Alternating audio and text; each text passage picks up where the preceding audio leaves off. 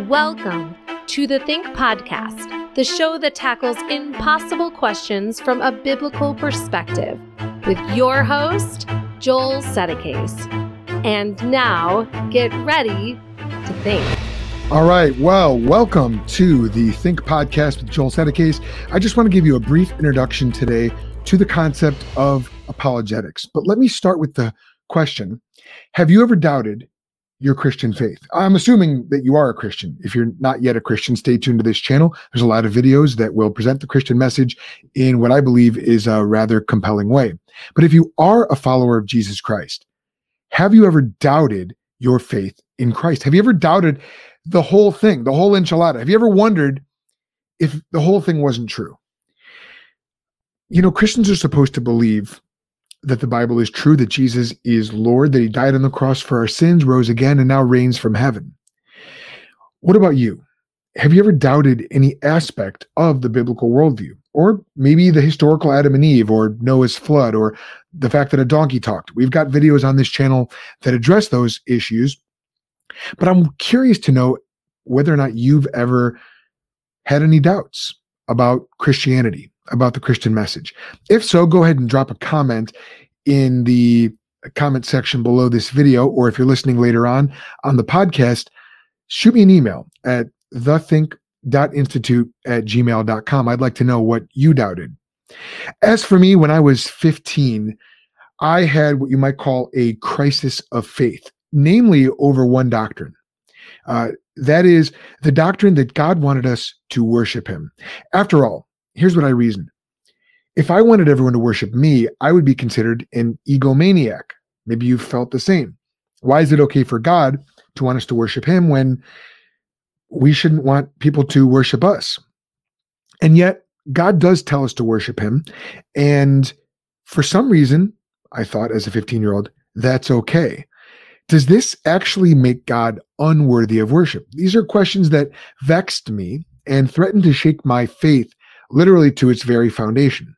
Could I follow a God that I couldn't worship? Certainly not. Part of what it means to follow God is to worship God. So now pause here and think about this. How would you have answered me as a 15-year-old? How would you have answered 15-year-old Joel? Well, as it happens, I found the answer to my faith crisis at McDonald's. What I did was I rode my bike over to McDonald's. I was 15, couldn't drive yet.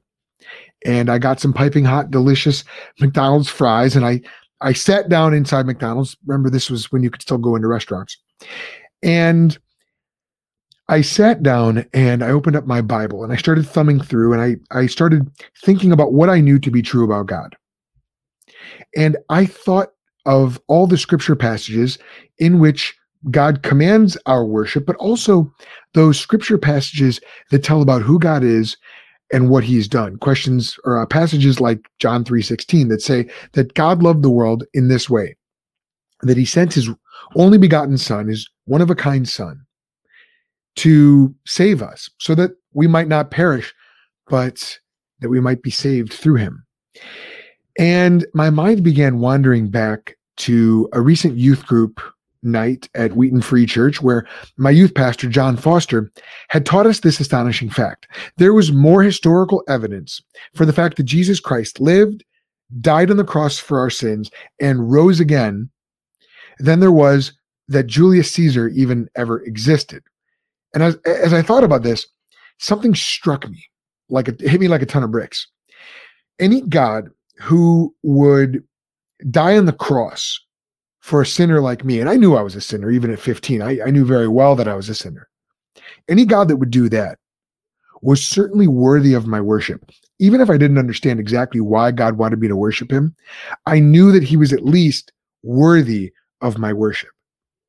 So what happened was historical apologetics, facts about history and the truth of history, really rooted in textual criticism and historical evidentialism, solidified my faith for me as a 15-year-old to the extent where I knew that I didn't know everything, but I knew that I knew enough to know that God was worthy of my worship. So, crisis averted. Now, since the age of 15, as you would hope would be true, I've grown in my faith. I now understand that even historical apologetics at all, historical evidence at all, presupposes God's existence. So while today I wouldn't reason the same way, at least not when dealing with an unbeliever, I am very grateful for the apologetic lesson that I got as a 15-year-old sitting in my youth group.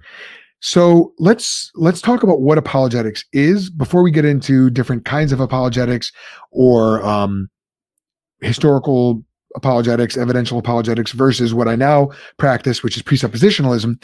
Let's just give a brief definition to what apologetics is. Now, John Frame is a scholar, he's a theologian and an apologist, and he defines apologetics like this. Actually, he defines it in two ways. He calls apologetics the theological discipline that defends the truth of the Christian message. Elsewhere, he defines apologetics as the application of Scripture to unbelief. Now, when I practice apologetics, I want to do it in a way that's going to be convincing, compelling, in a way that's going to express the urgency of the Christian message. And so what I do is I define apologetics this way. Apologetics is the application of biblical truth to unbelieving thought in a compelling way. Apologetics is the application of biblical truth to unbelieving thought in a compelling way.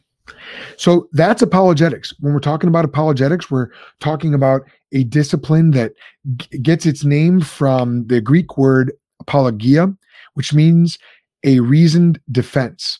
And if you're interested in more information on this, you can tune into my podcast that I do with Cy Ten Bruggencate called Answer Anyone. And you can listen to that on our YouTube channel, the Think Institute YouTube channel, or on the Think Institute Network, which is where we have all of our podcasts. And you can get that by simply going to tinyurl.com/Think Network. That's what it is.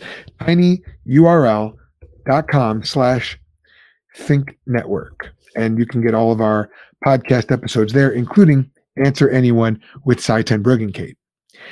So that is what apologetics is. That's where it comes from. And that's really about all I have for you right now. So I hope this was helpful. Remember, this was just a short pit stop along the way of your spiritual journey. This is not goodbye. And until next time, I hope it made you think.